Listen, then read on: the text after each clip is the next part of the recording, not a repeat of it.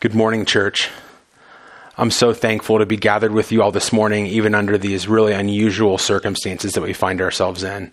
I really do believe that the Lord is going to do something and is doing something incredible through these really strange and weird times that we're in. But I'm honored to share God's word with you all this morning. We're going to be camped out in Matthew chapter 8, verse 18 through 27, where Pastor Mark left off last week. So if you guys could turn there, we'll spend the majority of our time in this passage this morning. So Matthew 8, 18 through 27. Now when Jesus saw a crowd around him, he gave orders to go over to the other side. And the scribe came up and said to him, "Teacher, I will follow you wherever you go." And Jesus said to him, "Foxes have holes and the birds of the air have nests, but the Son of Man has nowhere to lay his head." Another of the disciples said to him, "Lord, let me first go and bury my father." And Jesus said to him, "Follow me and leave the dead to bury their own dead." And when he got into the boat, the disciples followed him. And behold, there arose a great storm on the sea, so that the boat was being swamped by the waves. But he was asleep. And he went and they went and woke him, saying, "Save us, Lord, we're perishing." And he said to them, "Why are you afraid, O you of little faith?" Then he rose and rebuked the winds and the sea, and there was a great calm. And the men marveled, saying, "What sort of man is this, that even the winds and the sea obey him?" This is God's word. Let me pray for us before we jump in. Father in heaven, we praise you. We praise you for your word. God, we praise you for the hard yet loving words of Jesus that say, "Follow me." God, I ask that you would open up our hearts and our minds to understand what this means. May we wrestle with this call this morning. Lord, I ask that you would be glorified in this time. May the words of my mouth and the meditations of all of our hearts be pleasing to you, oh God. Amen. So this July, my wife and I are going to be celebrating 9 years of marriage. We met in Birmingham, Alabama, and we went to school in Birmingham and got married in Birmingham. About 6 months after we got married, we moved to the inner city of Birmingham, an area called Eastlake. We were part of a church planting team that was moving down into this area in order to do ministry and live out our discipleship by making disciples within that community. Our parents were obviously not super thrilled about that at the time, taking my new wife down to this community. It was definitely the hood of Birmingham, but they were some of the most formative years of our life spiritually. We grew so much during that season, learning how to pray with a small body of believers, learning how to disciple in a really challenging area.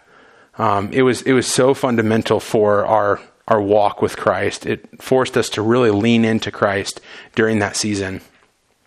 After our time in Eastlake, we were there for about 3 years, and the Lord opened up an opportunity for us out in Seattle, Washington, where we were working among immigrants and refugees in the Seattle area. We lived in a zip code that was one of the most diverse zip codes in North America. We had over 180 languages spoken in our school district.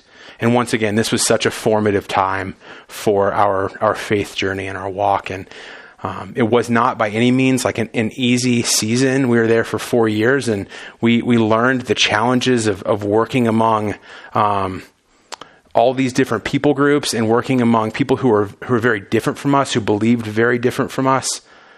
But another opportunity where we leaned into Christ and truly began to understand what it meant to follow Jesus. The Lord gave us a business to start in Seattle, and that business has led us here to Colorado. And we had been to Colorado several times before. I have family that lives here in Colorado, and we would come here for vacations to go hiking or skiing, enjoy Colorado, because Colorado is awesome, and we loved it even before we moved here.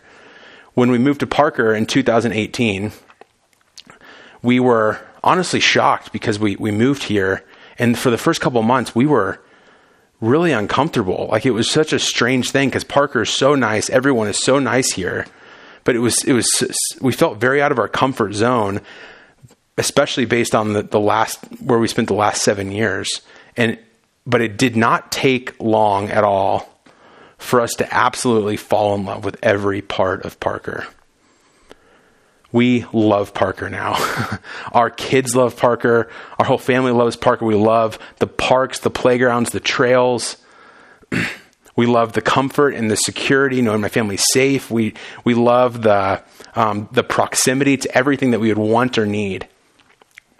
And as I was meditating on this passage this week, I was struck by my love for Parker and especially when Jesus says these hard but loving words to follow me. And I hadn't considered those words since moving here to Parker. I thought about it way more often when I was in those other contexts earlier in life. But since moving here to Parker, those words seemed a little bit more foreign to me, and I hadn't considered the weightiness of them here.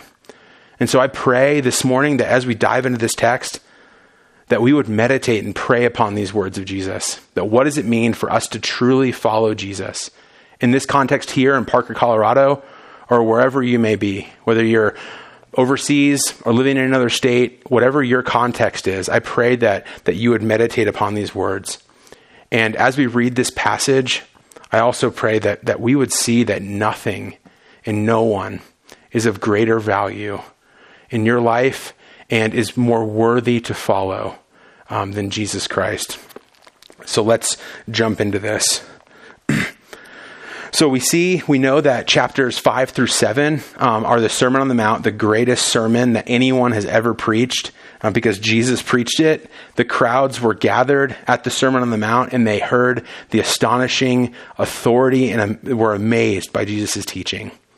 We get into chapter 8, where Jesus first he heals the leper, then he heals the centurion's servant, and then he heals Peter's mother-in-law. And once again, the crowds are just forming. They are hyped about everything that Jesus is doing, and they're just amazed. I think that the crowds are there present with Jesus because they're waiting for him to do something spectacular. They're wanting to be entertained, or they're wanting to have their ears tickled by something that Jesus says that just shocks them. They're there for entertainment. I love how Matthew intentionally puts in verse 17, right before our passage. He says, "This was to fulfill what was being spoken by the prophet Isaiah, that he took our illnesses and bore our diseases." But what's interesting about that is that I'm sure that the crowds would love to know Jesus as the one who took their illnesses and bore their diseases. They want that Jesus. But do you think the crowds want the Jesus who's in the rest of Isaiah 53? I think that the reality of Jesus being the one who is despised and rejected, the man of sorrows, the one from whom men hide their faces. We will later see in the gospel that when Jesus becomes that man, that the crowds scatter. The crowds flee. They are most unloyal to Jesus. They're only there to get whatever they need out of Jesus. Jesus is a good addition to their life, but he is not Lord to them. There's this beautiful dichotomy that Dietrich Bonhoeffer shares with us. Dietrich Bonhoeffer is a theologian from the 1940s during the Nazi regime in Germany. And he talks about this idea of cheap grace versus costly grace. And I think that Bonhoeffer points to the fact that cheap grace identifies, or the crowds identify with cheap grace more so than costly grace, as we'll see in this quote. So listen what Bonhoeffer has to say. So cheap grace is grace without discipleship, grace without the cross, grace without Jesus Christ, living and incarnate. Costly grace confronts us as a gracious call to follow Jesus. It comes as a word of forgiveness to the broken spirit and the contrite heart. It is costly because it compels a man to submit to the yoke of Christ and follow him. It is grace because Jesus says that my yoke is easy and my burden is light. Jesus is not looking. He was not looking at this time, and he's not looking now for flaky followers who once they get the first hint of discomfort, that they are gone. And we see that with the crowds. So Jesus is completely and fully worthy of our wholehearted loyalty to him, because he showed us in the last 4 chapters, that he has all authority, that he is the King of Kings, that he is the Lord of Lords. And so Jesus is completely worthy of our wholehearted loyalty. Jesus is also worthy of our undivided hearts. Verse 19. And a scribe came up and said to him, "Teacher, I will follow you wherever you go." And Jesus said to him, "Foxes have holes and the birds of the air have nests, but the Son of Man has nowhere to lay his head." It's a rare thing for a scribe to approach Jesus and say, "Jesus, I want to follow you." Most scribes would, as we'll see later in the Gospels, that most scribes don't want to have anything to do with Jesus. But this guy says, "I will follow you wherever you go." And he approaches him as teacher. And the way that Jesus responds to this man tells you everything that we need to know about this man's heart or intentions behind why he's saying this. Jesus can see that this guy has not quite counted the cost of following Jesus.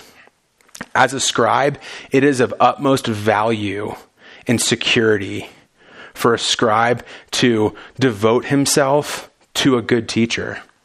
So this scribe is being a good scribe and devoting and wanting to follow Jesus, who's the greatest teacher of all. But this guy's job and his profession is he's wanting to follow Jesus for that alone, not because he wants to submit himself to the lordship of Jesus. But this was of great value to the scribe. But what Jesus communicates next is that unlike any other teacher, that Jesus is not like any other teacher. And the way he's not like any other teacher is because Jesus is one who speaks with authority while also not having a roof over his head. Jesus tells this man that the foxes have holes to live in, the birds of the air have nests, but the Son of Man has nowhere to lay his head. He's saying, "Scribe, if you want to follow me, you've got to be willing to give up everything." And can you imagine the weight that would feel for that scribe? Jesus is not only asking him to live in a place where it may not be safe or comfortable, but he's saying that even the stuff that you do have, you may not be able to keep. Because to follow Jesus, you may have to give it all up for the sake of his name. But the one thing that we have to remember, church, is that if you lose everything in this world, if this whole world passes away, that Jesus is enough. That Jesus is enough for you. He is the all-satisfying one. He is the one who took your sins upon the cross, and he cares for you. He is enough for you. So that's one thing that this scribe had a hard time with. Even if you lose everything, even if this scribe lost everything, he would have Christ and Christ alone. There's so many good things in this world. Like even a good teacher. Finding a good teacher is a good thing in this world. Finding someone to follow, whether it's on a podcast or Instagram or a pastor that you're following. But because that person is a human, they're going to fail you. They're going to disappoint you. I was so reminded of this 2 months ago. The U.S. had the strongest economy in the history of the world. 2 months ago. Now it's in a total mess right now. And many of us are looking to our homes or investments or whatever it may be for some kind of security. This world and the things in it, the things that we put our trust in, they will disappoint. And so Jesus is asking us to put our hope and our trust in him because he is worthy of our undivided hearts. In verse 21, this second man approaches. Another of the disciples said to him, Lord, let me first go bury my father."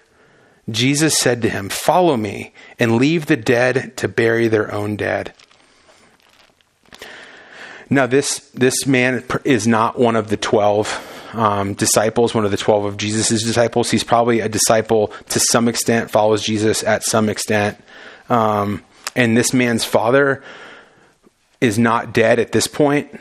According to Jewish customs, you have to bury the dead within 24 hours, and this guy would not be talking with Jesus if his father had just died.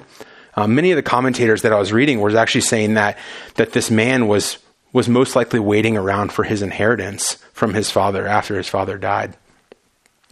So when he says that I will follow you, but I need to first go bury my father, what he's essentially saying is, I will follow you, Jesus. Jesus, I promise I'll follow you, but I need to make sure I have all of this stuff in place first. I need to do this, and I need to make sure all these ducks are in the row before I can truly commit to following you. Jesus senses that hesitation in his heart, and he can perceive his heart is not undivided for him. That Jesus can see that this guy has more than one love in his heart, and Jesus is getting the lesser of those. If this man getting an inheritance is not a bad thing, is not an evil thing, but when that becomes the thing over Jesus wants nothing to do with it. Especially in this context. Church, we've got to understand, and the point that Jesus is pushing at was the same point that the Old Testament points to, is that we were created by God. We were created for God. We were created for the glory of God, to worship him and him alone. The first commandment, that we should love the Lord our God with all our heart, soul, mind, and strength, with all of it. Not half of it. And I'm sure you guys stopped when Jesus' response was so stark. And it might feel really abrupt and insensitive, but at this point, I don't believe that Jesus was being insensitive. I think that Jesus truly desired for complete and immediate obedience out of this man. Because he knew that was for the greater good of this man and for the glory of Christ. For this man to drop everything he had and follow after Jesus. But there's a great quote that I heard regarding this passage by David Platt. And Platt says, "We know from the whole of Scripture that Jesus doesn't call every one of his followers to not have a home. He doesn't call every one of his followers to leave family behind. But he does call every single one of us to live with unconditional trust in him and to have an undivided affection for him." Following Jesus, it may mean that you have to sacrifice a lot, that you may face suffering and trials and pain and sickness. There's going to be that in this world regardless of Jesus, because we live in a broken and fallen world. Following Jesus may mean that you get to keep your home for now, or that things go really well for you. But even if you lose everything for the sake of Christ, for following after Christ, if you lose your inheritance, if you lose your home because Christ is calling you somewhere else, there is hope. There is hope for you. Because Jesus has wonderful promises all throughout his word for us. And one of those is found in 11 chapters later in Matthew 19. Matthew 19, verse 28 through 29. Jesus said to them, "Truly I say to you, in the new world, when the Son of Man will sit on his glorious throne, you who have followed me will also sit on 12 thrones, judging the 12 tribes of Israel. And everyone," listen here, church, "everyone who has left houses and brothers and sisters and father or mother or children or lands for my name's sake will receive 100-fold and will inherit eternal life." Praise God for that truth. Praise God for that truth, that there is reward for following Jesus, that even if you lose everything in this life, you will receive 100-fold in the life to come and eternal life. That's good news, church. So Jesus is worthy of our undivided hearts, And Jesus is also worthy of our complete trust and dependence. Starting in verse 23, as we move down.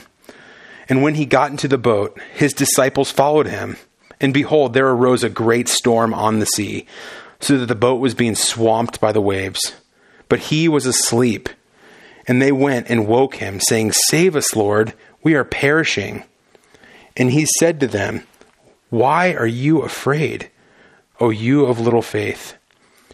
Then he rose and rebuked the winds and the sea, and there was a great calm. And the men marveled, saying, "What sort of man is this, that even the winds and the sea obey him?" I think it's really interesting that just the start of verse 23, how it starts out, where throughout this passage, Jesus' command is to follow me. So Jesus says, follow me, follow me. The disciples followed him, and there arose a great storm. Like, I don't know if anybody else was expecting that when you follow Jesus, that things will go well. But in this story, that when you follow Jesus, Jesus's disciples were led straight into a great storm on a little boat. I don't think that I know that this storm was not on accident. That this storm, that Jesus knew about this storm. And this storm was ultimately for the joy of the disciples and the glory of God. Jesus used this storm for many reasons. We see that Jesus used this storm in order to produce a faith and a joy in the hearts of his disciples, that they may see his divinity and his power over all creation. That they would see that he is the one true God. That would stir in them affections for Christ and Christ alone. That this time, that as Jesus goes with them into the storm, that their faith may be strengthened and that their discipleship may be advanced. I don't know about you, but when I think about the advancement of my discipleship or strengthening my faith, my faith isn't strengthened much when I go on vacation. Like if I'm going to the beach on vacation, I may push off quiet time for a little bit, or I may be a little lax and wanting to seek out people to share Christ with, or my prayer life may go like, you don't typically, your discipleship and your faith don't strengthen when typically when things are going very well. It's when you're faced with struggles and trials that your faith begins to really explode. Look at the early church.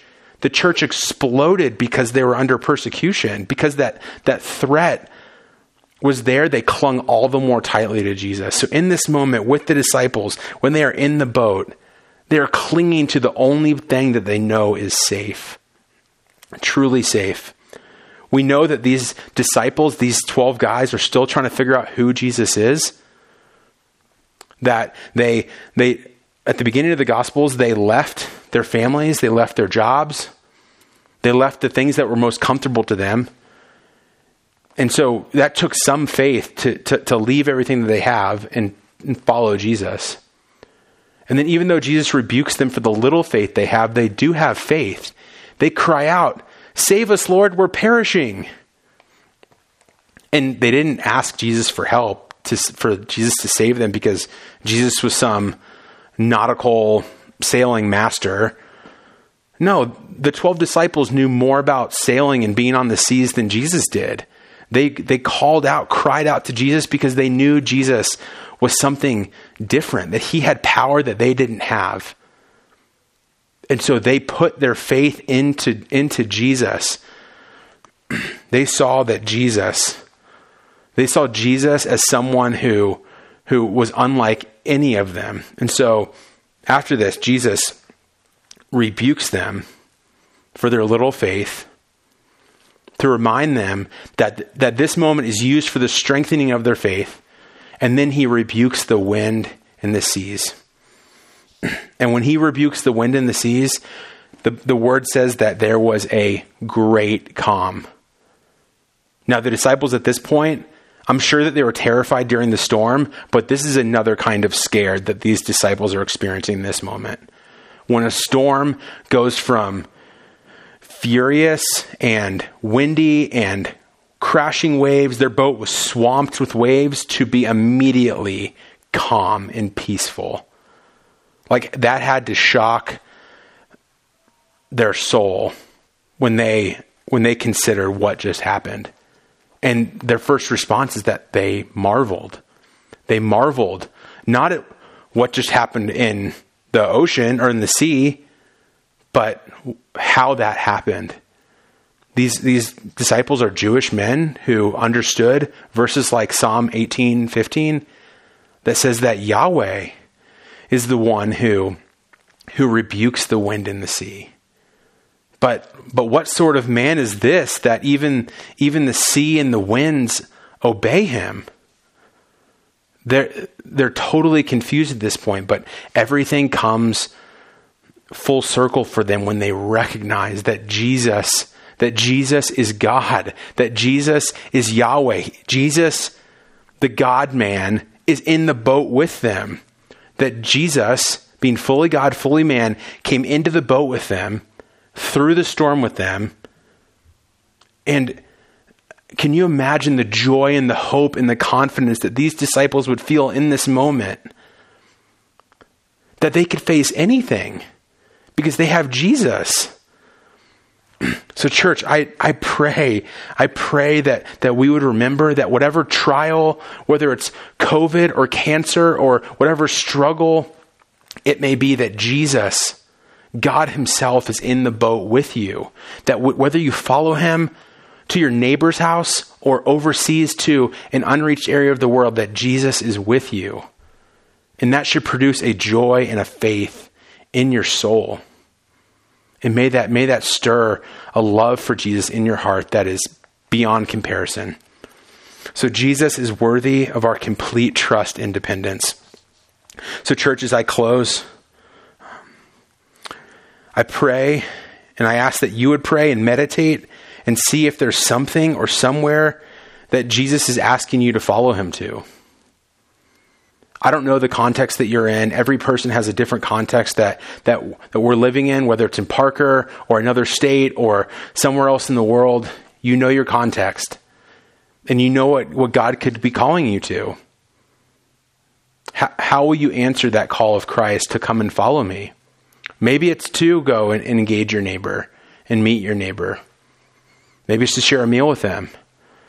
Maybe Jesus is saying, hey, come follow me to consider foster care, or come follow me for the spread of the gospel among all nations. We know that it is absolutely worth it to follow Jesus wherever he may be leading you. So may we as a church, may we meditate and pray upon this passage, and may it stir in our hearts a love and a joy for Christ. Let me pray for us. Heavenly Father, we praise you. We praise you for your love. We praise you for your grace. We praise you for the promise that your Son not only came and died for our sins and offers us eternal life forever, God, but that your Son calls us to follow him. That you desire for us to join you in this mission that you have for your church. God, and I ask that each of us here would consider that call, and that we would prayerfully consider it, that we would meditate and look upon this text this week and see what you may have for us, God. I ask that you would lead us. Thank you for this time. We love you and pray this in Jesus' name. Amen.